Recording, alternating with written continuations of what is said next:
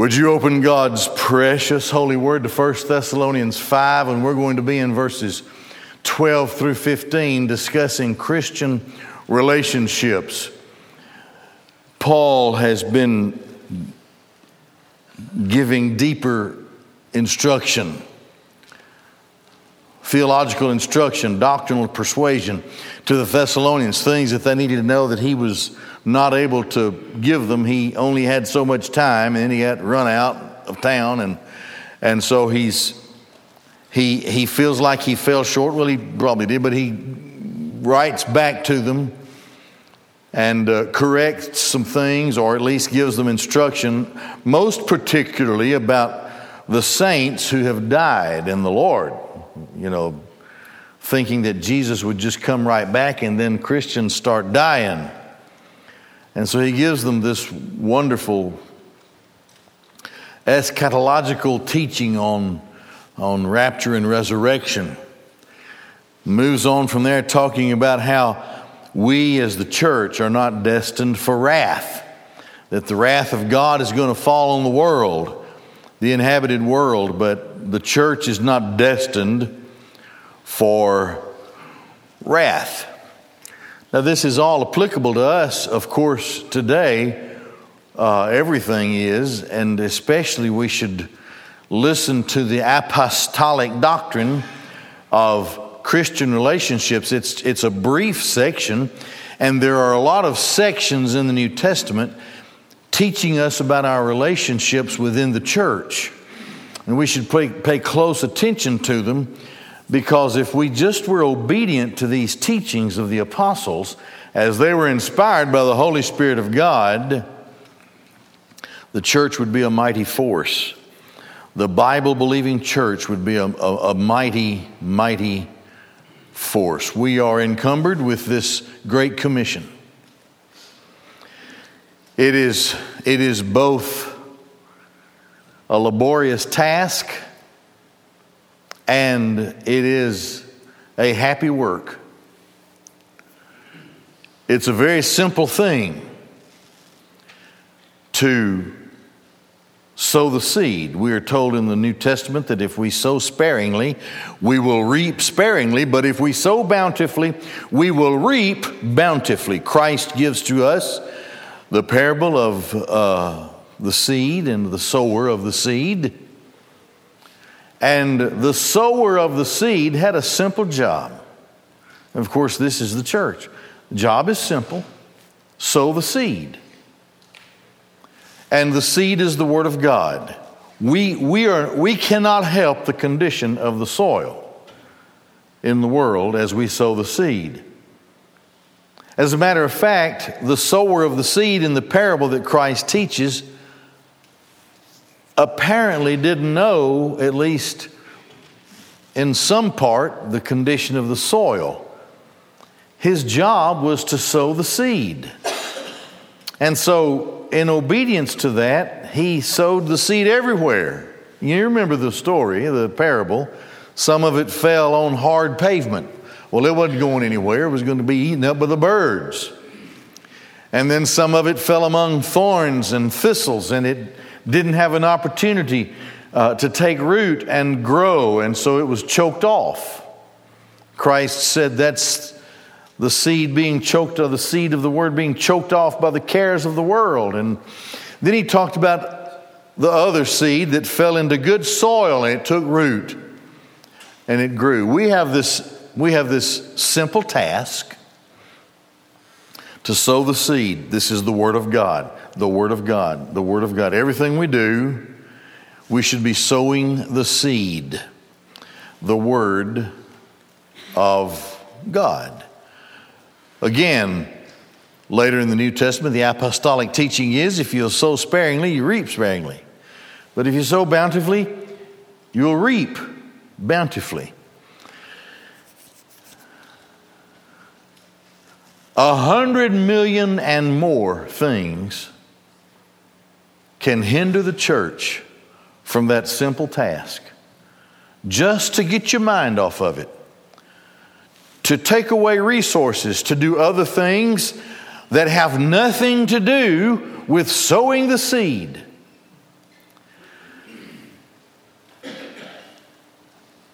As I studied more deeply the 7 churches of the Revelation, I find myself having a tendency to agree with those because we have the privilege of sitting at this point in time looking back on the history of the church. I find myself increasingly agreeing with those who see the 7 churches as one aspect, being the history, the 7 eras of the church. I spent some time this week revisiting a study on the 7 churches of the Revelation. The 6th church is one of the 2 churches about which nothing bad is said. It is the church of Philadelphia. It's this brotherly love. It is the church of brotherly love. The historical aspect teaching of that is that this era of the church began in the middle to late 1800s, when Great Britain began sending, well, not the nation itself, but the church within Great Britain. Certain people within Great Britain stirred in their hearts to take the work of Christ, the message of Christ, to parts of the world where the gospel had never been preached. The outreaching, the evangelistic, the mission era of the church after the time of the Reformation. There's a deeper study there. I won't get into it, but here's the deal. The 6th of the 7 churches, if you want to think of it as the 7 eras of church history, the 6th of the 7th is the one who is the church moving out and moving forward. Christ introduces himself to that church, and he says, I have the key of David, and I open doors that no one can shut, and I close doors that no one can open.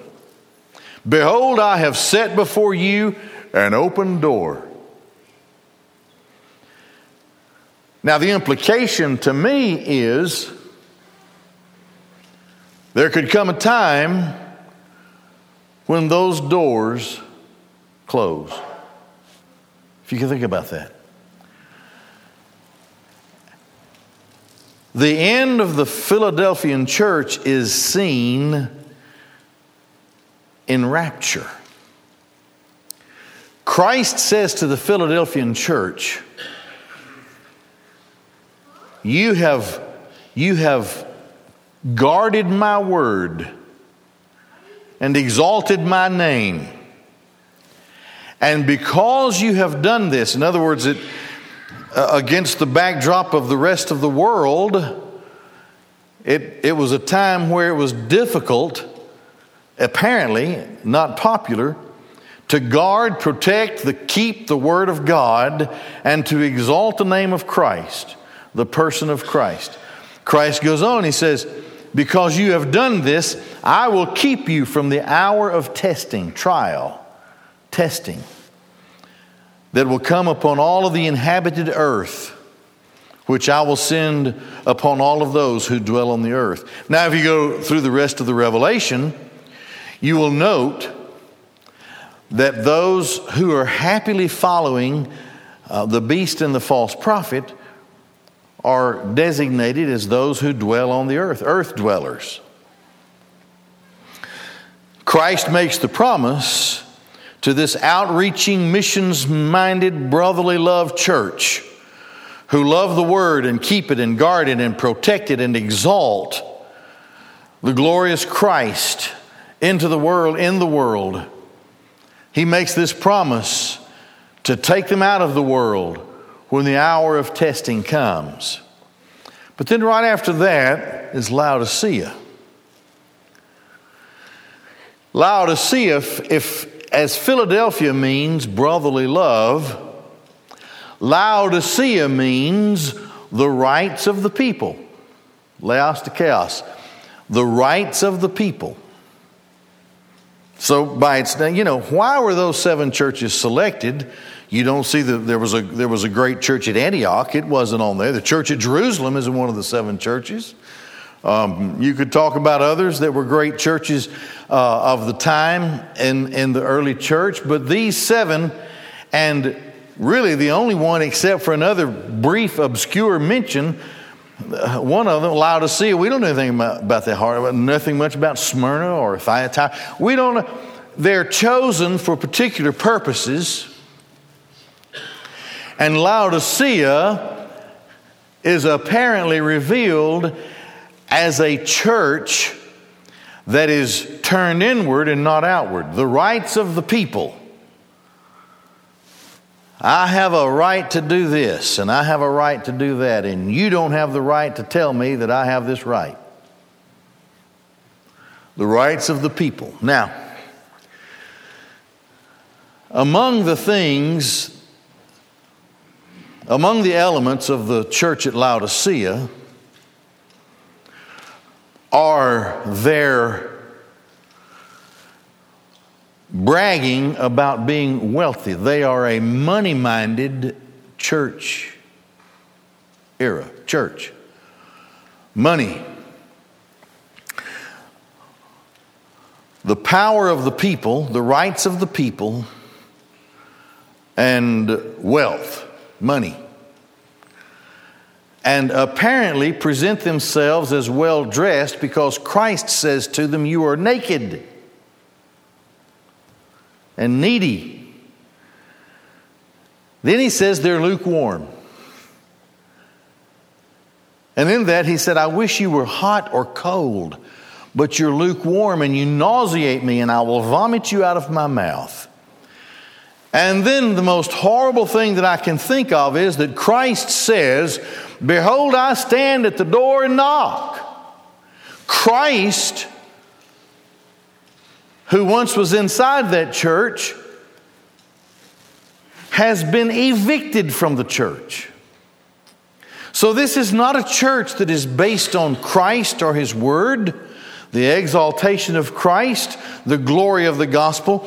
This is a church that is based on individual rights, and a church that is based on the procurement of wealth and to look good.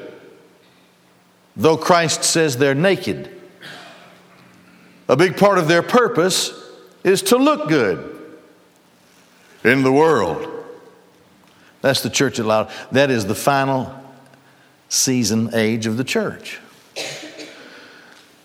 A church that is more concerned about how you feel about yourself than about how you feel regarding Christ. The gospel starts with the depravity of man. Unless and until we come to the point that we realize our worthlessness, our defilement before God, our utterly sinful condition, unless and until we come to that point of brokenness, then we see no need for forgiveness, thus no need for a Savior. And apparently this is a prevailing attitude in Laodicea. And Christ is on the outside knocking on the door to come into the church.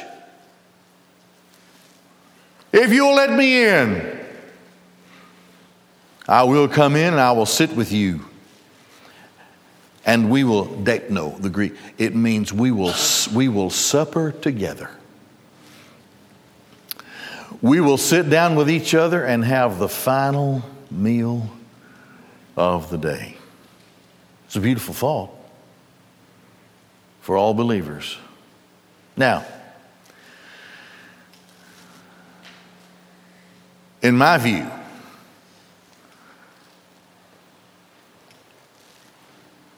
the light of Philadelphia is growing dim.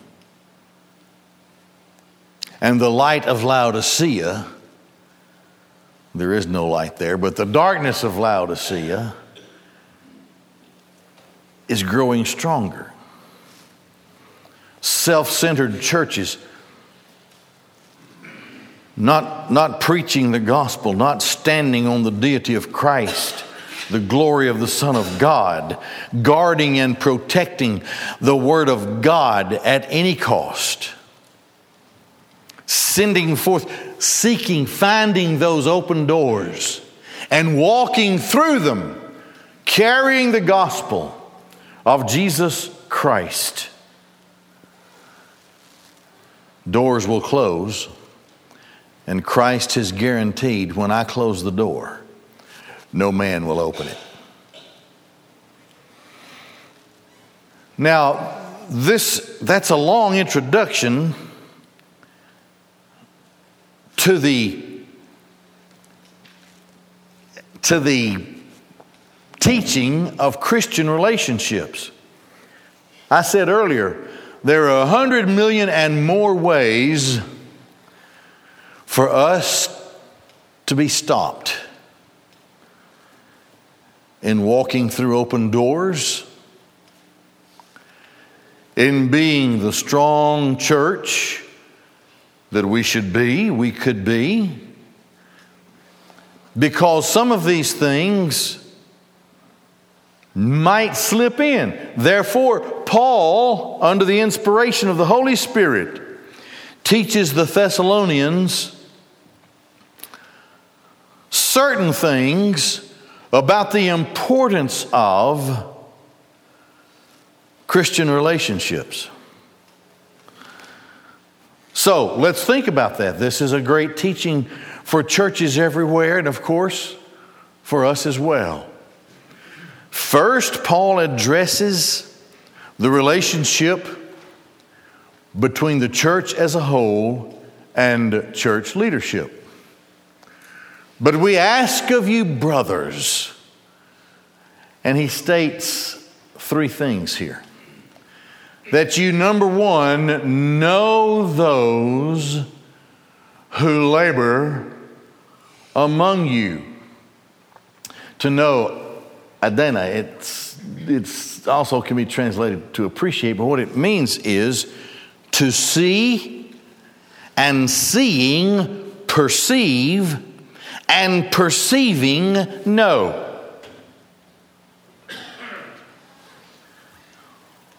The word labor here, kopiontis, it's a word to toil, to labor.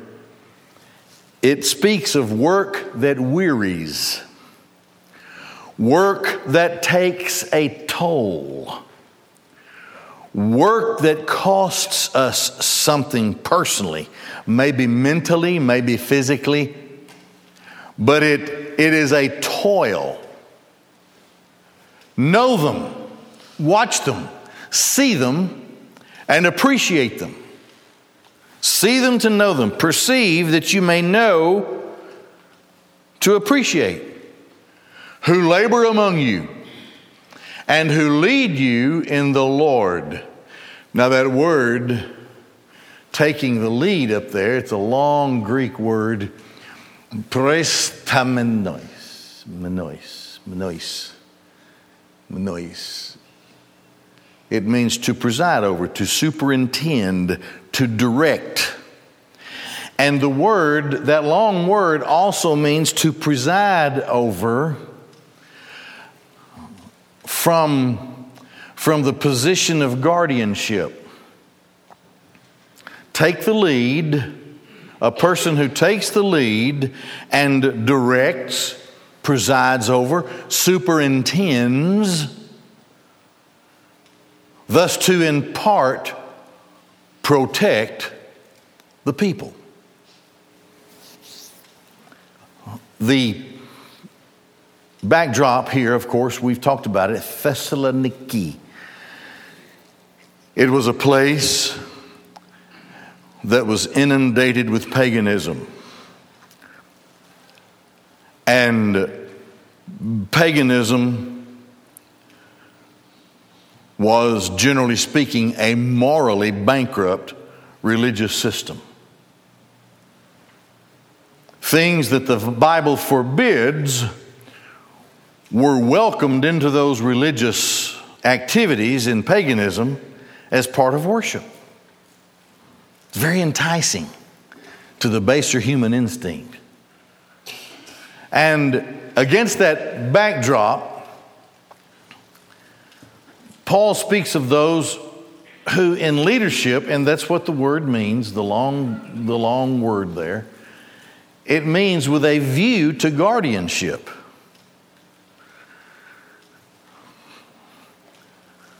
To be able to teach, to instruct, to admonish,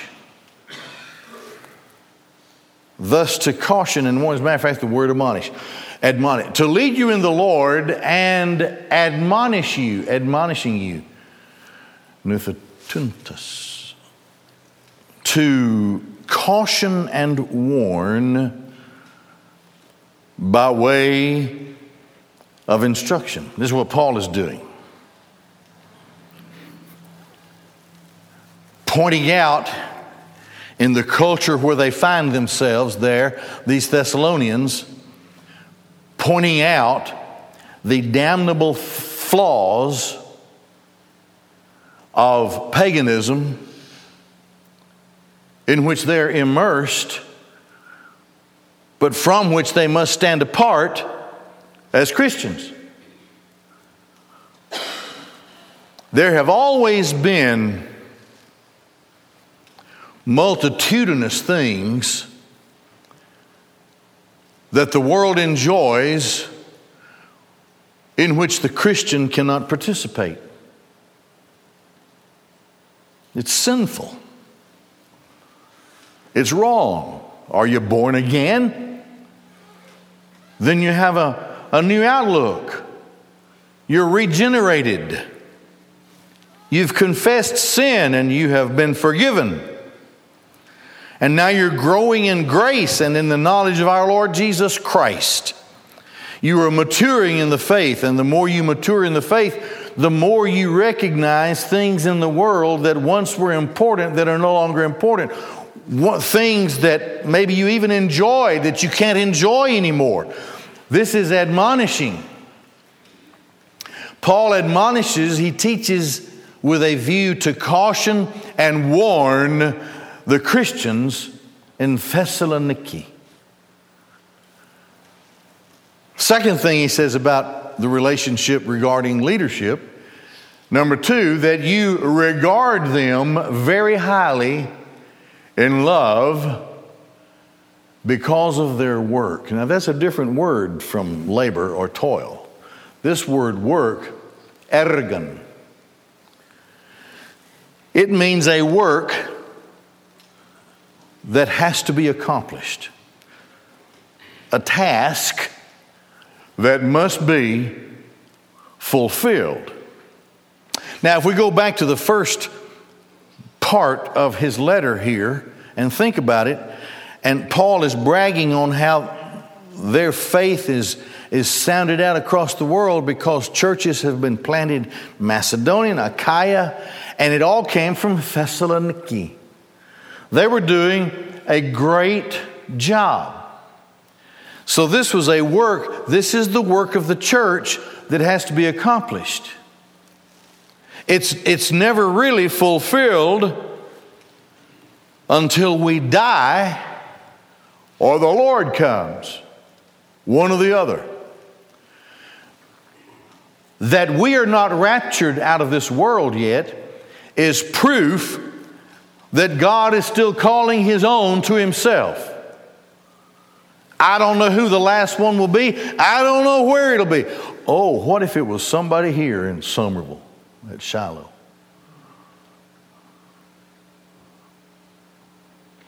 I don't know. I don't know. It gave me pause there for a moment. I'm wondering if we would even be told. Yep, that's the last one. I'm not sure he'd even say it's God's business. But until the fulfillment of the times of the Gentiles, we have this ceaseless work, this ceaseless task. Now, in the general context of verses 12 and 13, going back to those who labor among you, lead you in the Lord, and so forth, speaking of their work to caution and warn, to superintend, to lead the work in the Lord, to preside over with guardianship, and then labor in a way that costs something, that wearies, a labor that wearies, esteem them highly in love because of their work. And the word work is a word relative to the church that speaks of a work that will never stop until we are dead or caught up in the rapture of the Lord's church. So, their work.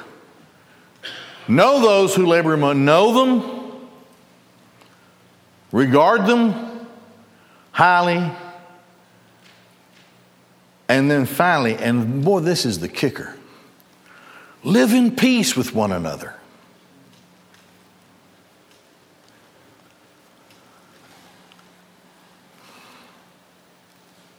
When I was 15 years old, I got the mess beat out of me by another boy. He was 18, I was 15. And I thought to myself, I don't want that to ever happen to me again. I was in the same grade. He was a friend of mine, John Kroll. Some of you may have heard of him. He started the Big Oak Ranch. He's retired now, but I had 2 black eyes. The other guy had a cut and a fat lip. I had 2 black eyes. In passing, John said, "You need to take boxing lessons." There was a guy going to our church where my daddy was pastor. He was a naval recruiter. And he had earned rank in Goju-ryu karate while he was in Japan. And he was dating a girl in our church, and I pestered that guy to death until he agreed to start teaching me karate. And that was the beginning of a long trip that has not stopped. But the thing that is drilled into your head as you train in karate is there is no first move in karate. So you train accordingly. You never make the first move. You spend countless hours and hours and hours learning how to respond to whatever a person can do to you. And you never stop. Then once you feel pretty good with one guy, you go to 2 guys. And it's built into the hyung, the kata, or the punhai, the munkai.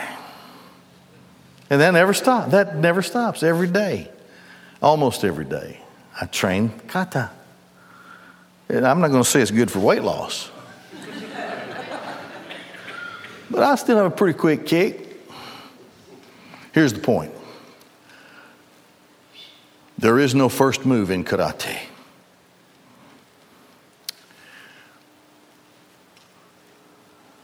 Unless there is a biblical mandate, especially in the New Testament, for the church itself and the leadership of the church to take action. And that case is brought up in 1 Corinthians about a lifestyle of a person who needed to be addressed. But except for that, if it just comes to how you feel about something, listen, there should never be a first move among Christians. I don't want to start anything. We should never, and we should keep ourselves to ourselves. We're just a nasty old pile of clay. And even though we're redeemed and we've been saved, we're not perfect. And just because I have an opinion doesn't mean a thing. It's like elbows and knees and rear ends. Everybody else has one. There should never be a first move. I'm going to tell you something. I don't like what that guy's doing. Well, okay. Live in peace with one another. That seems like an easy thing to do as Christians. So the first thing about Christian relationships is regarding leadership. Then the laity in general, all of us together. We're one another in the body. We're together. And how do we treat one another? We urge you, brothers. Same word that was before, admonish. Admonish the unruly. Now, you can take this and use this list, and there are other lists in the Scriptures, in the New Testament, and now you can make the first move.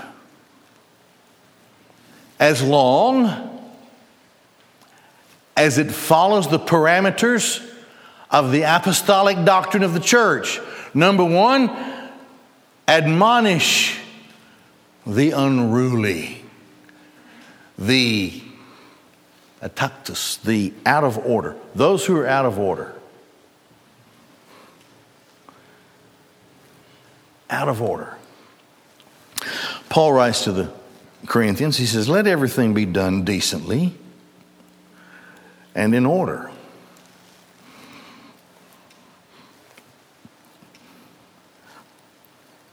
I recall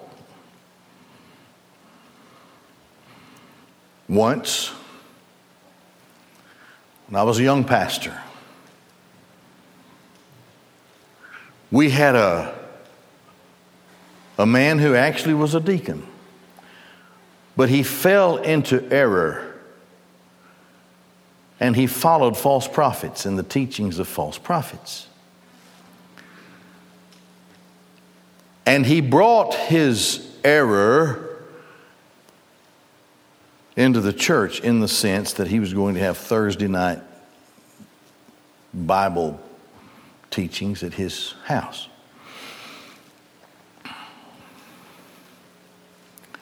And they became unruly and out of order. It was, sometimes you take a deep breath and you think, what am I going to do? We're also told that a little leaven leavens the whole lump. So it takes prayer and it takes counsel among church leadership and more prayer. And finally, admonishing.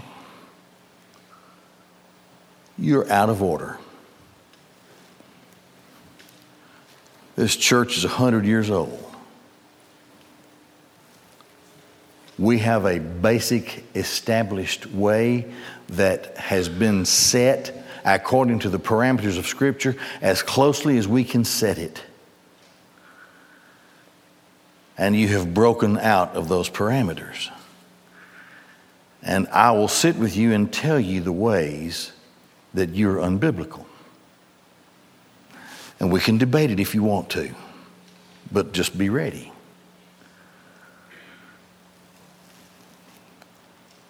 When the time comes, one of two things will happen. If the person has a right heart, the Scripture will break his heart.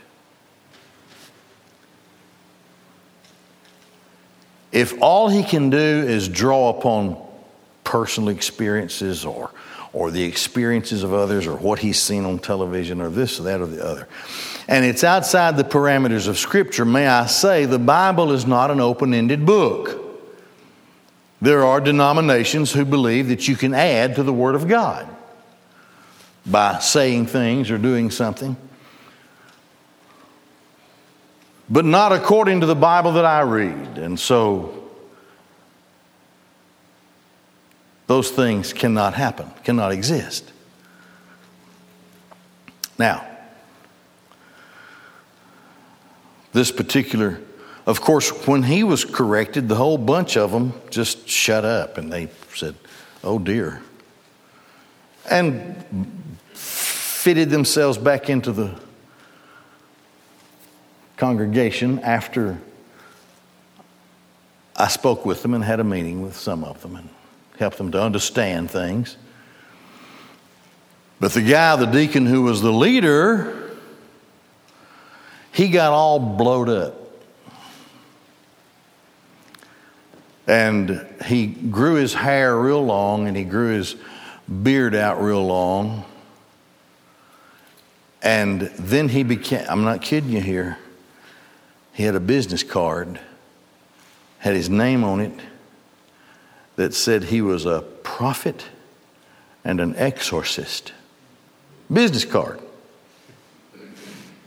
Prophet, exorcist, business card.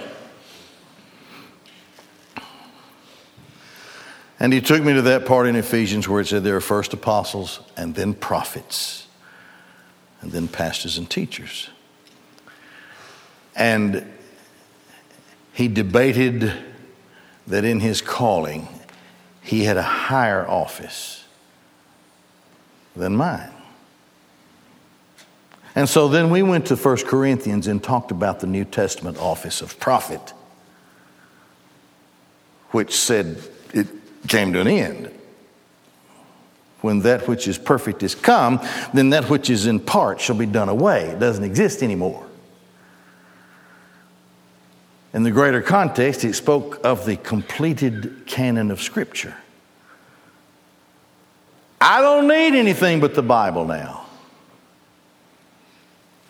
So he got all mad and left. Shaved off his beard, cut his hair, joined the Baptist church down the road, and never cut up again. For which we praised God. That was a good church. He joined a good church. Don't get me wrong. It was a great church.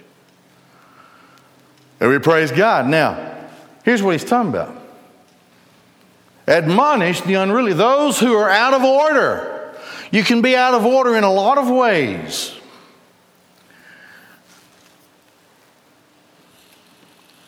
We have a constitution of our church. I used to despise constitutions, but ours is totally based on the New Testament. You take it, look at it. It has New Testament references and Old Testament references for everything that's in there.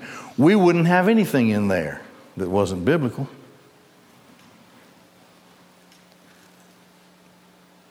So when someone becomes out of order, that means that he has moved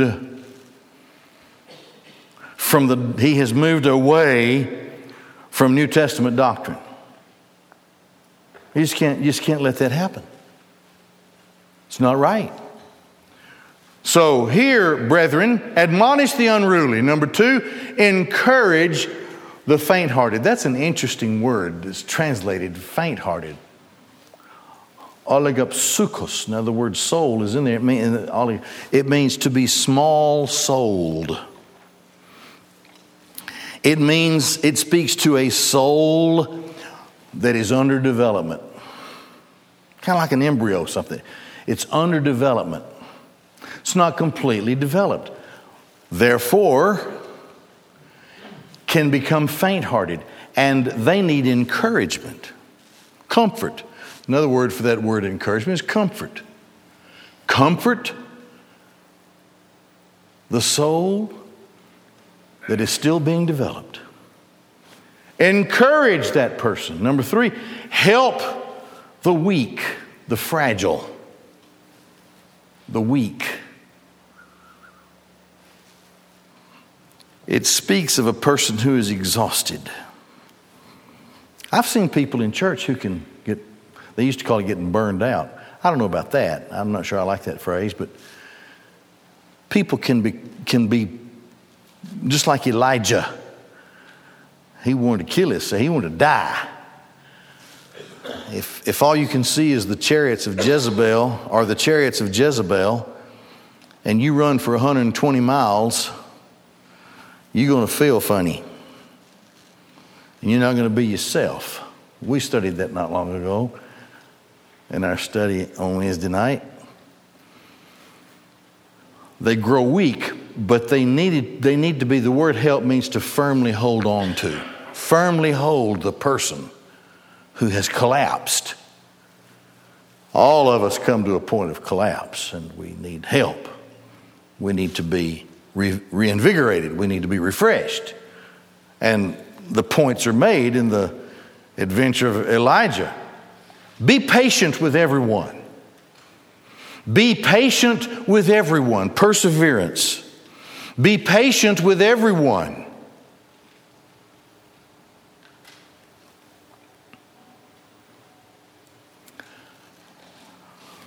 I don't do it anymore because I don't have my books in my office anymore. Everything's pretty much online. But I used to have a real soft set of books that I called it the head knocking corner. And I would think about somebody who was just trouble. Oh, Lord, this person has popped up out of hell or something. And I would go to my office and I'd stand in front of those well-padded books and I'd go, boom.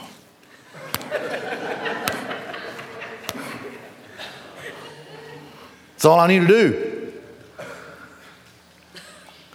Be patient with everyone. If God is in it, patience works. Perseverance works. God's at work. God's always up to something. I've had some of those, may I hasten to say, I've had some of those people who were head knockers that became some of the most beautiful Christians I've ever known. Not through anything that I did, just a lot of prayer, the work of God. See that no one repays another with evil for evil. We don't have that in Baptist churches, do we? I'll get you for that. Just wait till the nominating committee comes out. Never repay. You don't get any dividends for that. See that no one repays another with evil for evil, but always seek after that which is good. The word means inherently good. Seek after that which is good for one another and for all people. Don't ever say a word unless it's a good word. We have that in Ephesians chapter 4. Don't ever do a thing unless it's edifying, encouraging, and comforting. I've had a handful of, probably more than that, but what pops up through my mind through the churches that I've had this is my fifth. And I immediately think of people who were always so precious and good, and there are people that I've had as members that I could not ever remember where they were sour or said bad things about people.